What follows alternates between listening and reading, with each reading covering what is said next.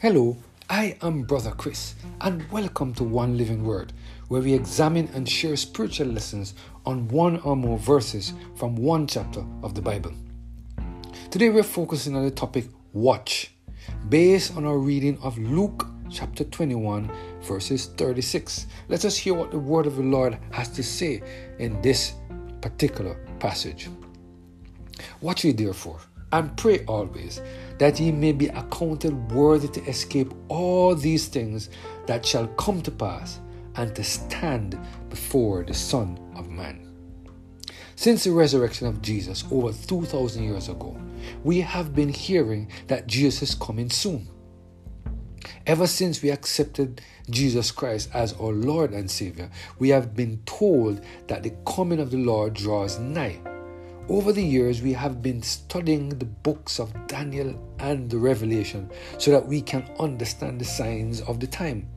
But it just appears as if God is taking too long to come. We comfort ourselves with the words of Jesus in John chapter 14, verse 1-3, which says, "Let not your hearts be troubled. Ye believe in God, believe also in me. In my Father's house are many mansions. If it were not so, I would have told you. I go to prepare a place for you. And if I go and prepare a place for you, I will come again and receive you unto myself, that where I am, there ye may be also." We are trying hard to let our hearts not be troubled as we reflect on the words of Jesus. But just like the disciples of old, we want to have an idea of the signs that would let us know that the coming of Jesus is near. We want to understand what to look for and to get a better grasp on how to prepare ourselves for the second coming of Jesus. In Luke chapter 21, we see Jesus addressing the following question that his disciples ask. Let us take a few minutes to look at verses 5-7. The word of the Lord said, "And as some spake of the temple, how it was adorned with goodly stones and gift, he said, As for these things which you behold, the day will come, in the which there will not be left one stone upon another, that shall not be thrown down." And they asked him, saying, "Master, but when shall these things be? And what shall be the signs when these things shall come to pass?" Here we see Jesus sharing with them some information that they just didn't understand. Here we see Jesus putting them in a position where their curiosity was aroused, and they felt the need to ask him to explain what he said about the destruction of the temple in Jerusalem. Immediately, Jesus wasted no time. Jesus took the opportunity to explain to the disciples the signs that would precede the destruction of Jerusalem. In verses 8-11, Jesus told them about the deceiver, wars, and disaster that would come upon the land before the destruction of the temple in Jerusalem.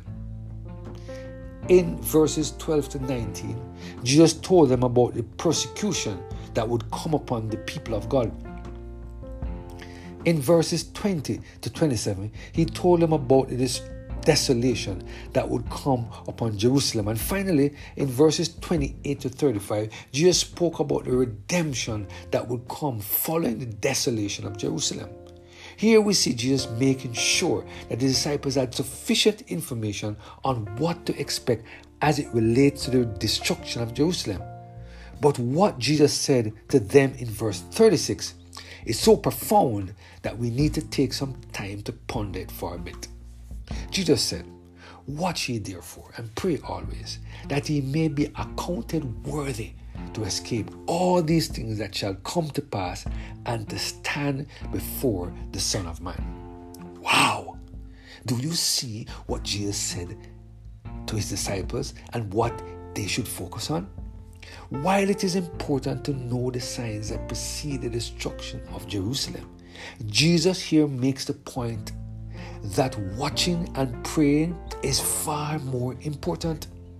Spending time to know the signs of the time is great, but if we are not spending time in the daily study of the Word of God and talking to God in prayer, we will end up like the Jews who were totally unprepared for the first advent of Jesus.